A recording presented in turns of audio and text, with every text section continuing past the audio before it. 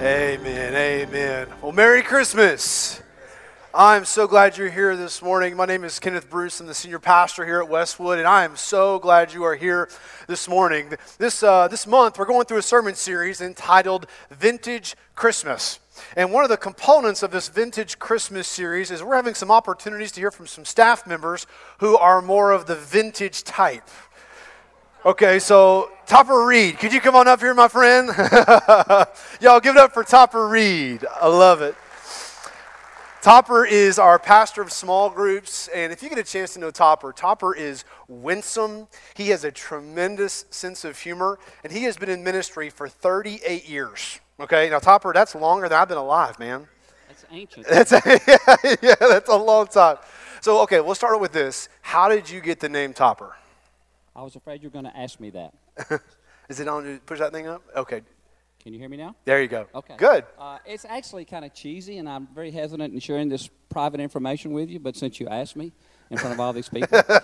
Just two of us. Actually, my sister is 4 years and 1 day older than I am, and when she was born, they told my parents that they wouldn't be able to have any more children. It was just impossible. Well, three years later, I came along, and everything went fine through the pregnancy, and I was born. And they kind of predicted it would be another girl, and my dad really wanted a boy. And so when I came out, a boy, and everything was fine, my grandmother said, that tops everything, and they gave me the nickname Topper. Oh, and so it just kind of stuck with me, and so I'm a junior.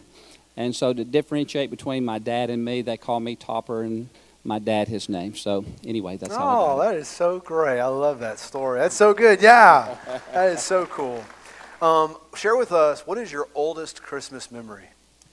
My oldest Christmas memory is not necessarily my happiest Christmas memory, but it's one that stuck in my mind. When I was 5 years old, we had gone to my grandmother's house up in Coleman for our Christmas dinner with our family, and we were leaving and heading back home, and we're going down the little dirt road there, and there was a big, big house that sat up there next to the road, and it had a huge picture window on the side of it, and I guess inside that window was a big den. And so while we were driving down the road, Santa Claus was busy putting all the stuff out under the tree. And so my dad made the comment, "Oh my goodness, it's getting late. I'm not sure we're going to make it home in time, because if we don't get home in time, Santa Claus will not stop at our house." And so I worried all the way home from that night that we wouldn't make it home, but we did. And so that's a memory I have. It's not a great memory, but that's when I was about 5 years old. Yeah, and that's about the time Santa just came on the scene. So. Oh, I love you so much. Oh, my goodness. Yeah, thank you. Share with us, what's your favorite Christmas memory? I guess my favorite Christmas memory is when I was about 12. We had all of our family come into our house one Christmas, and it was a cold Christmas. It was kind of gloomy but very Christmassy outside, and the family came in on Christmas Eve, and we were just wall-to-wall family, and they spent the night, and so we had all the kids on pallets and stuff all over the house, and it was just a lot of excitement, a lot of food, and presents all under the trees. And the next morning, we had to stay asleep until 6 a.m. My grandmother was kind of watching over us, and so at 6 a.m. we could come out and see what Santa put under the tree, and then later on we opened all of the gifts, and we had a big family brunch, and it was just really special. Those are sweet very moments. Special. Those are so good. That is so good.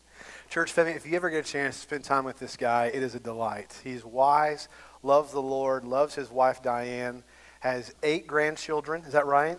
And just a blessed man. Can we praise the Lord for Topper Reed? Amen. I love you, my friend. Thankful for you. Thanks, bro. I love it. So thankful. And church family, let's make sure we don't take for granted the team and the leadership that God has brought here. Some very, very special men who love the Lord and who love our church. You know, I think it's amazing how the human heart longs for justice. I remember as a kid watching Robin Hood and being frustrated with evil King John, a king who took advantage of people. He stole from the poor to become even more wealthy. But there was this expectation throughout this movie in which you expected the true king, King Richard, to return, and when he would show up, he would make all things right. Well, that's what's happening in Micah's day. The rich are stealing from the poor. And like robber barons in the South, they are taking land from the poor in order to fatten their pockets. And so the prophet Micah is pronouncing judgment on the people of God.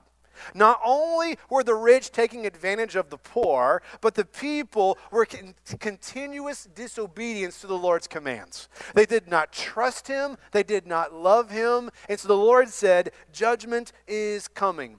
But as God promised and pronounced judgment, he simultaneously promised that one day he was going to send a ruler. He was going to send a king who would come and he would make things right. That is the point of Micah chapter 5. Let me show you. Grab your Bibles and turn with me to the table of contents.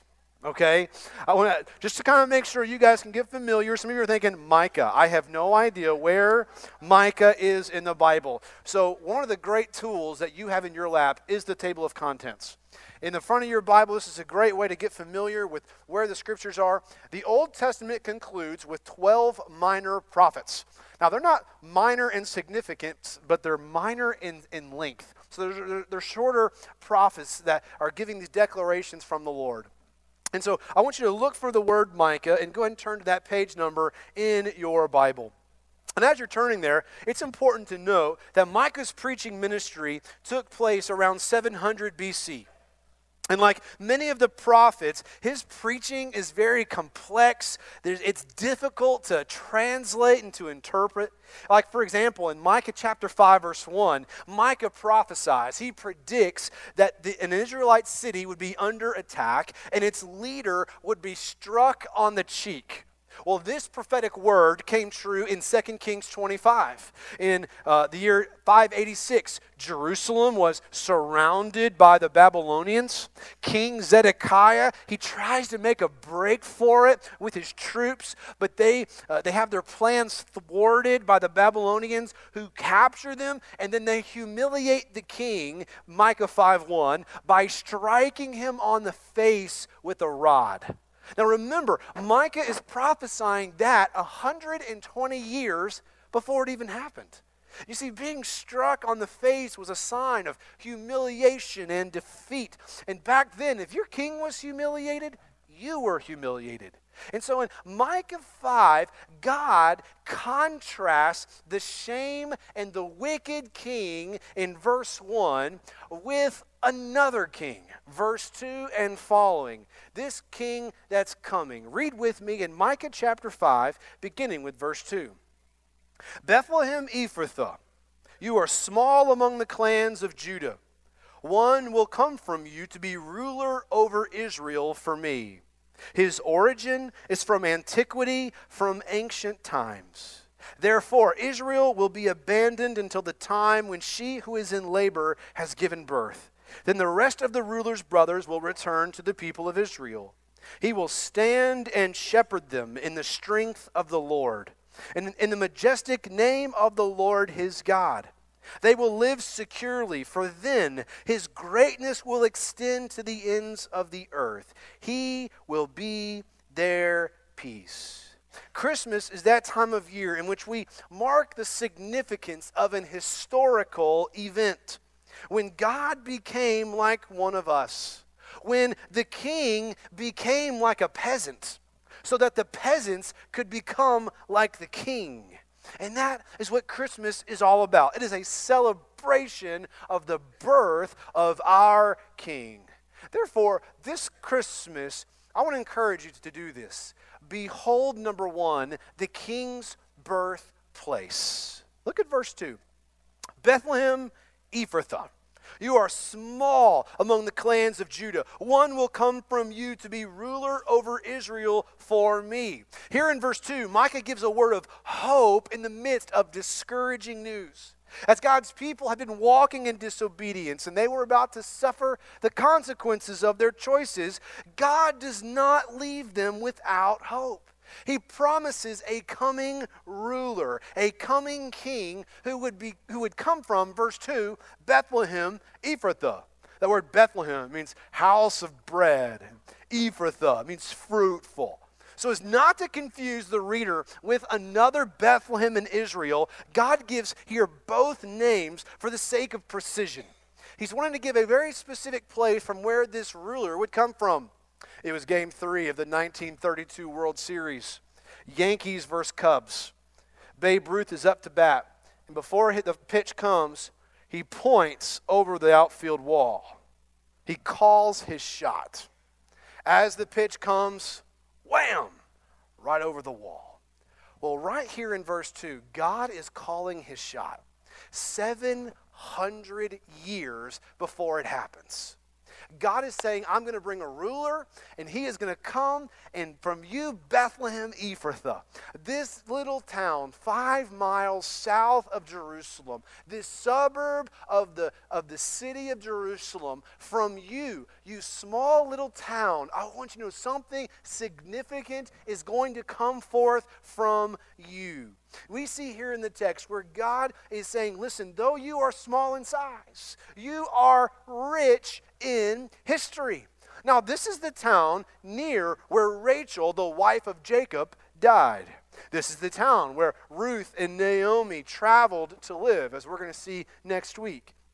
And this is the town where David was anointed king over Israel by the prophet Samuel. This poor suburb of Jerusalem was small among the clans of Judah. But the Lord says, there will come from Bethlehem one who will rule over Israel for me. Well, we fast forward to the New Testament to Luke chapter 2. It says, in those days, a decree went out from Caesar Augustus that the whole empire should be registered. The first registration took place while Quirinius was governing Syria. So everyone went to be registered, each to his own town. Joseph also went up from the town of Nazareth in Galilee to Judea, to the city of David, watch this, which is called Bethlehem, because he was of the house and family line of David, to be registered along with Mary, who was engaged to him and was pregnant. While they were there, the time came for her to give birth. Then she gave birth to her firstborn son, and she wrapped him tightly in cloths and laid him in a manger, because there was no room for them in the inn. Matthew chapter 2 echoes this sentiment in regards to Micah 5 of Jesus. It says, after Jesus was born in Bethlehem of Judea in the days of King Herod, wise men from the east arrived in Jerusalem saying, where is he who has been born King of the Jews? For we saw his star at its rising and have come to worship him. When King Herod heard this, he was deeply disturbed, and all Jerusalem with him. So he assembled all the chief priests and the scribes of the people and asked them where the Christ would be born. In Bethlehem of Judea, they told him, because this is what was written by the prophet. And you, Bethlehem, in the land of Judah, are by no means least among the rulers of Judah, because out of you will come a ruler who will shepherd my people Israel. Matthew and Luke are drawing lines from the birth of Jesus Christ to Micah chapter 5. Now this is huge, knowing the exact place where King Jesus would be born. Jesus, the Son of God, was born not in a prominent city, not in a wealthy city like Jerusalem or Alexandria or Athens or Rome. No, he was born in a poor little town called Bethlehem. Isn't it interesting that God used a pagan Roman emperor to inadvertently orchestrate Mary and Joseph's arrival in Bethlehem? Listen, this is not an accident. This is by sovereign providence. God orchestrated Mary and Joseph to come to Bethlehem for such a time for the birth of Jesus, so that he might be the fulfillment of what Micah said would happen in Micah chapter 5, 700 years earlier. And God had a purpose in sending Mary and Joseph to this little town, and it's this: Bethlehem was God's launching pad to take back what was stolen in Eden. When sin entered into the world in Genesis chapter 3 in the Garden of Eden, God already had a plan. And he wanted to rescue mankind and bring us back into a right relationship with himself. And so we see throughout the Old Testament, he makes promise after promise. He says, listen, I'm going to send a Savior. I'm going to send a King. I'm going to send a Messiah. And through him, you can come back to me. I'm going to fix what happened in Genesis 3 through my Son. And so in God's pursuit of bringing you and I back into a right relationship with himself, he does so through his Son, Jesus. He is the King. He is the ruler over Israel who came from Bethlehem. But also this Christmas, behold, number 2, the King's vintage pedigree. Look at verse 2. Scripture says his origin is from antiquity, from ancient times. The ruler over Israel, Micah declares, is from ancient times. His origin is from antiquity. This coming king is quite literally from eternity past. Christy and I have found our dinner table to be one of the best places for discipleship for our children. And it's there that we have gospel conversations, we share the gospel, we read Bible stories, because that's the only time we can get them to sit still for a few minutes. And so as we're sitting around the table, sometimes they'll ask us questions. And so a few months ago, one of my sons said, Dad, where did God come from? And the table got silent, as in, oh, we just stumped Dad. We got him, right? Well, Christy just gave 4 words. He has always existed. And you can kind of see discouragement. They were like, oh. I'm like, that's right, boys. That's my wife right there. But she's exactly right. Like, God has always existed. God is eternal. He has no beginning and he has no end. He's always existed. Moses said it like this in Psalm 90, verse 2. Before the mountains were born, you brought forth the whole world. From everlasting to everlasting, you are God. God is from everlasting to everlasting. He is from eternity to eternity. The Baptist Faith and Message 2000 declares that the eternal triune God reveals himself to us as Father, Son, and Holy Spirit with distinct attributes without division of nature, essence, or being. You see, this baby born in Bethlehem is no ordinary child. He is the King whose pedigree goes back from before time began. He is the King whose origin is from ancient times. Jesus self-described this theological truth when a group of religious leaders start questioning him. In John chapter 8, they're questioning if he's even sane. They're calling him insane. They begin questioning his authority. And so he says in John chapter 8, verse 58, before Abraham was, I am. This statement so enraged these religious leaders that they started gathering stones in order to kill Jesus. Why? Because he was declaring himself as the eternal God. Long before Abraham raised his eyes up to the sky and began counting stars that would prove to be how multiple his offspring would be. Before that day even happened, Jesus says, I am. I was already there. I am the eternal God who has always existed. Jesus here, we see him in Micah chapter 5, verse 2, is that he is the one whose pedigree is from of old. Long before Abraham looked up, God the Son was already in existence. Don't miss this. Jesus is the King whose pedigree goes back long before time began. This baby born in Bethlehem is the one who was, and the one who is, and the one who is to come. He is, Hebrews 13:8, the same yesterday, today, and forever. This is Jesus. He is the King, and he is our King, and he has come for us. But I also want you to see number 3. This Christmas, behold the King's arrival plan. Look at verse 3. Therefore, Israel will be abandoned until the time when she who is in labor has given birth.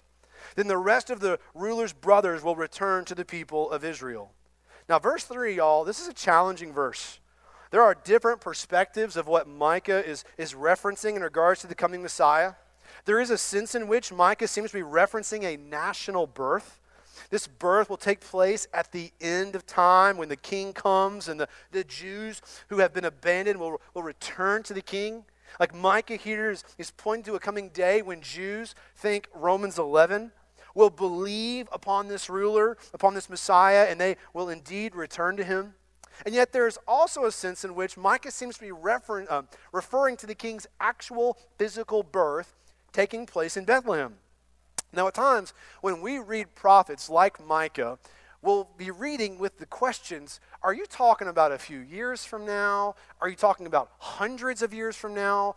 Or are you talking about the end of time? Well, sometimes the answer is yes.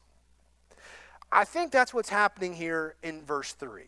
Micah does seem to be pointing forward to the end of time when Jews believe upon King Jesus and they return to him. And yet he's also pointing forward to the king's first coming, to the little baby born in Bethlehem. But what we do see here is that God has a plan. And Micah is giving hope to Israel through a birth announcement. He's saying, listen, the king is coming. And when he does, he's going to unite Israel. He's going to bring all together. He's going to be like the leader of a great big happy family reunion. This coming king will be the means through which all of God's people will come together. And that is God's plan. As he's going to gather from the four corners of the earth all those who believe and trust in him. And it's all because of what happened in Bethlehem. I want you to see fourth and finally this Christmas, I want you to behold the king's greater purpose. Look at verse 4. He will stand and shepherd them in the strength of the Lord, in the majestic name of the Lord his God. They will live securely, for then his greatness will extend to the ends of the earth. He will be their peace. This king who's coming, he has a purpose. This shepherd king born in Bethlehem, he came for the purpose of leading his people back to himself. He will stand and he will shepherd his people. But with what power? Verse 4, in the strength of the Lord. Under whose authority? Verse 4, in the majestic name of the Lord his God. And as your good shepherd, the purpose, the reason that King Jesus came was to lead you to himself. So Kenneth, what does this mean? Like practically, what does this look like? Well, here's what it means. It means, number one, no matter what you face, Jesus goes before you. He goes before you. Verse 4, he will stand and shepherd them. I'm gonna love you, the Lord says. I'm going to lead you. I'm going to provide for you. I'm going to be your shepherd. I'm going to watch over you. Like a king taking his throne as a rightful ruler, Jesus stands to lead you and to go before you. I had the privilege of overseeing a wedding last night. It was a beautiful wedding between a bride and a groom. In the midst of this wedding, I challenged the bride and the groom about God's call and God's will for their lives. I told this young man, I said, listen, God's will for you is to love your wife, to lead her, to provide for her, to protect her. You are to shepherd your home.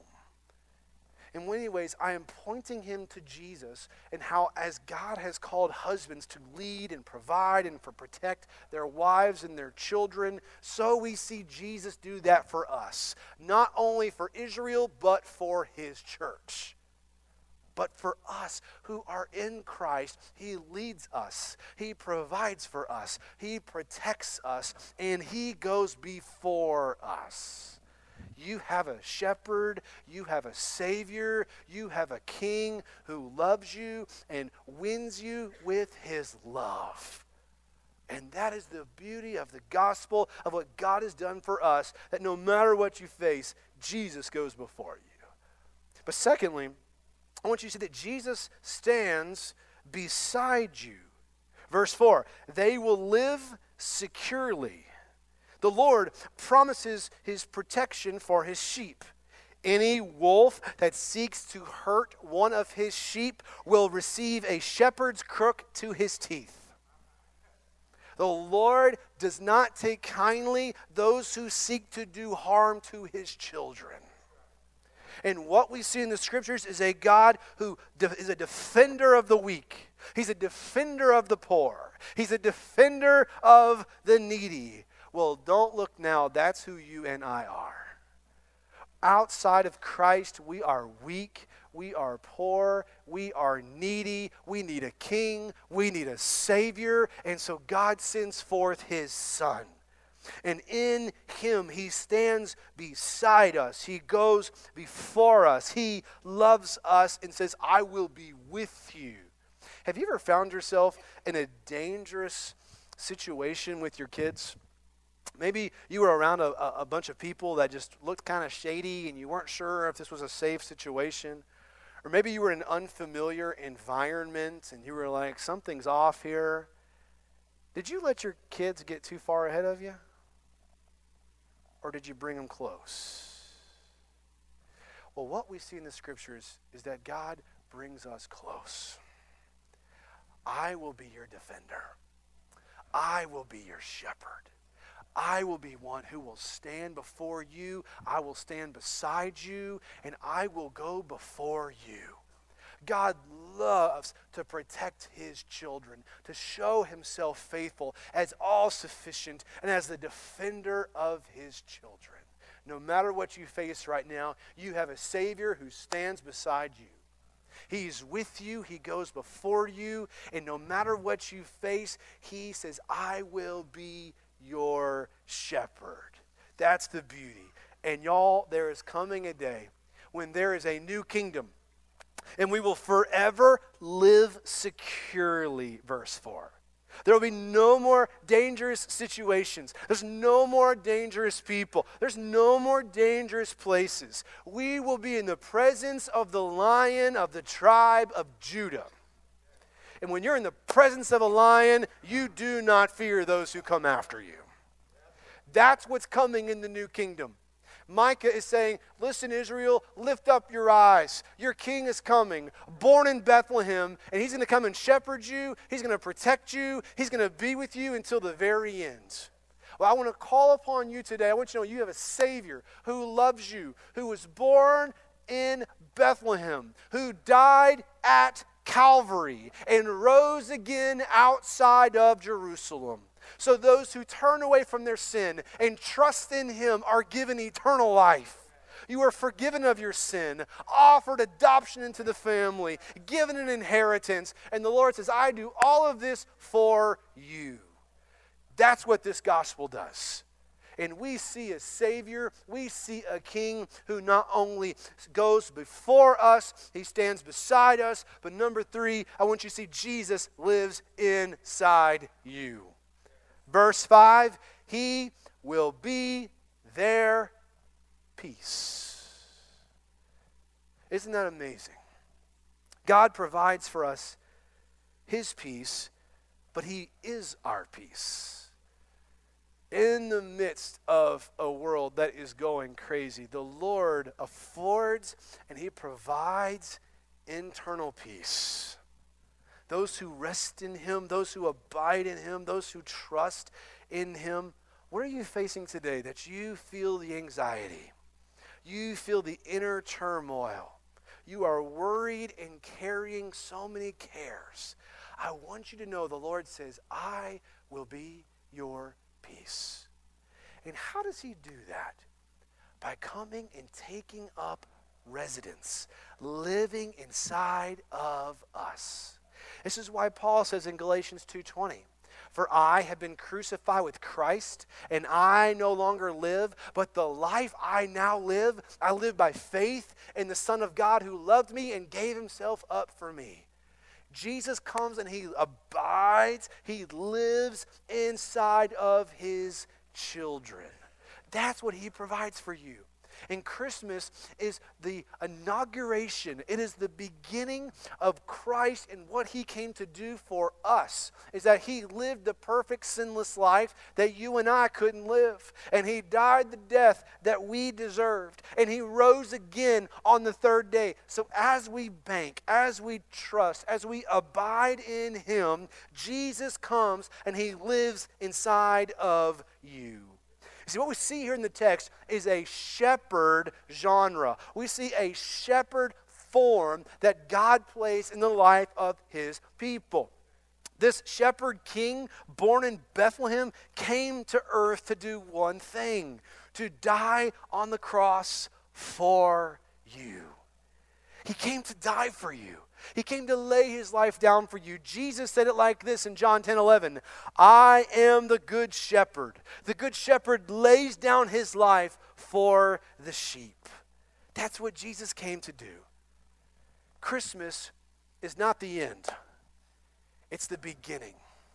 And it's driving us forward to Easter, to where God's own Son goes to the cross and he makes a way for you to be reconciled to God, with God, and by God. You see, that's what's so amazing. Is chapter 5, verse 5, he will be your peace. It's not just an inner peace that you have in the midst of trial, although he does provide that. But God provides an even greater peace. It is a peace with God. Outside of Christ, you and I, we were enemies of God. We were separated from him. We were unable to be reconciled back to him. But God has made a way so that Romans 5:1, therefore, having been justified by faith, we have peace with God through our Lord Jesus Christ. God today is offering you peace. He's offering a way not only for inner peace, but peace with him. And it's found through the Lord Jesus Christ, who was born on Christmas morn, wrapped in swaddling cloths and lying in a manger. And he grew up and he came to do one thing: to seek and to save that which was lost. And he goes to the cross and he dies for you, for all of your sin, all of your shame, everything in your past, everything in your present, everything in your future. He took it all at the cross. And the good news of Christmas is not just that he was born, was that he died, but that he's still not dead. He rose again on the third day, so those who trust in him have eternal life. And it's yours for the taking. If you would humble yourself, turn away from your sin, and trust in Jesus. Because he is our King. And our King has come. And that is what Christmas is all about.